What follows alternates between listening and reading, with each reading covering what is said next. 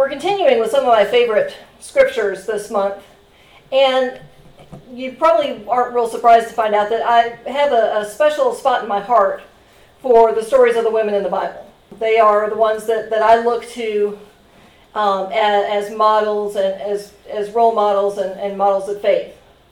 And Esther is a really interesting example. Esther, the book of Esther, is the only book in the Bible which does not mention God anywhere. There is not a single mention of God anywhere in the book of Esther. Even Song of Songs, which is the book of love poetry that found its way into the Bible, mentions God, and Esther does not. But God is active in the book of Esther sort of in a behind-the-scenes way. And I think in some ways, Esther is perhaps more true to the way that we experience God's actions in our own lives. You know, we complain sometimes that God doesn't do the big parting of the Red Sea and the feeding of the 5,000. You know, we don't see miracles like that anymore. But there are still miracles. God's still active.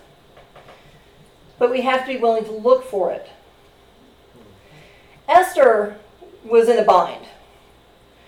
Esther had won, essentially, a beauty contest to be King Xerxes' queen. And she had been brought to the royal palace. She was Jewish. He didn't know that. Mordecai basically had told her, keep quiet and go do what they tell you to do, and just keep your mouth shut. Well, Esther wins. And in the meantime, Haman, who is one of the King Xerxes' advisors, has it in for Mordecai and has it in for the Jews. And so he issues a decree that all Jews are to be killed on a given day. Everybody is to take up arms and kill every Jewish person in the region. And Mordecai comes to Esther and says, look, you got to do something. You are the only person in a position to do something. And maybe this is why you're in the royal family. Maybe you're here for this very moment. Now, Esther's initial response is, no, thank you, not me. You know, she knows what the rules are. And the rules are you don't go to the king unless the king summons you. And if you approach the king, he has to hold out his scepter to allow you to come in. If not, you die. So it is sort of a high-stakes thing that Esther's being asked to do. But Esther's the only one that's in a position to do something. Mordecai's on the outside. He can't do anything. Esther is the only one in a position to help. So she tells them to pray. To fast and pray, and let me see, then I'll go into the king, she says. And what happens, happens. Now what happens, to make a long story short, is that Esther pleases the king. The king holds out the scepter to her. She invites him to a banquet. And there are a series of 2 banquets. And at the end of the second banquet, Esther tells him, you're getting ready to exterminate my people. And it needs to stop. And the king is horrified and says, well, who would do such a horrible thing? And she turns to Haman and says, that man. Haman is killed. And there's a quirk in the Persian government that you can't just roll back a law. The king can't make a decree and then say, well, okay, I didn't say that. We're just going to throw that decree off to the side. I didn't mean that anyway. The king says, I can't take it back, but I can pass a new law.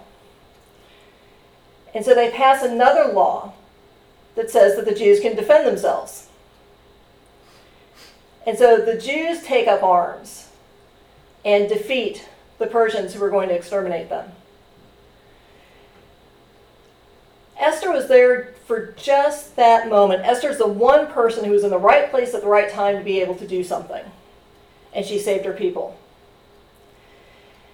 I'm not much of a believer in coincidence. I just don't, I think a lot of what passes as coincidence is God winking at us. And so I believe that there's more to the fact that you and I are together on this journey now than the fact that the DS and the bishop thought it would be a good idea and it would cover y'all, the pastor, and help me out as well. And I think there was more to it than that. I think God's got us here for a reason. I think God brought us together because God's got something in mind for me and for you. And I think we'll find that out as we go along together. I'm not going to stand here before you and tell you, hey, this is the plan, this is what we got. No, I don't know.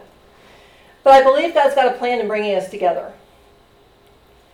I believe that God wants y'all to be a fruitful, vibrant, loving congregation. He wants to see y'all rocking and rolling for Jesus. And I hope I can help bring that about. I hope that that's part of why God brought the two of us together at this time in this place. The other thing that I take from Esther is the importance of courage.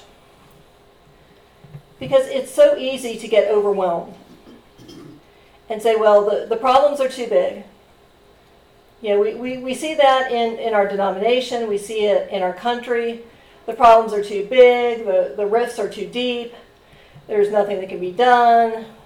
It's just all going downhill, and we're all going to go downhill with it. And I don't think it has to be that way. I think what we need are to be people of good courage, ready to follow the Lord. And that if we'll listen to Him, and if we'll follow Him, and if we'll pull our courage together like Esther did, and say, well, you know, if it goes badly, it goes badly, but I'm the only one in a position to do something here. If it goes poorly, it goes poorly, but I'm going in. I'm going to do it. We need to have that kind of courage. To say, you know, I don't know whether this is going to work or not, but I see a need. I think we can meet this need. Let's give it a shot and see what happens. And sometimes it doesn't work, but sometimes God does really amazing things. So let's give Him the opportunity to do amazing things through us. May we open our hearts. May we have the courage of Esther, believing that God brought us together for just such a moment as this. And may we journey together into the future that God's given all of us together. Amen.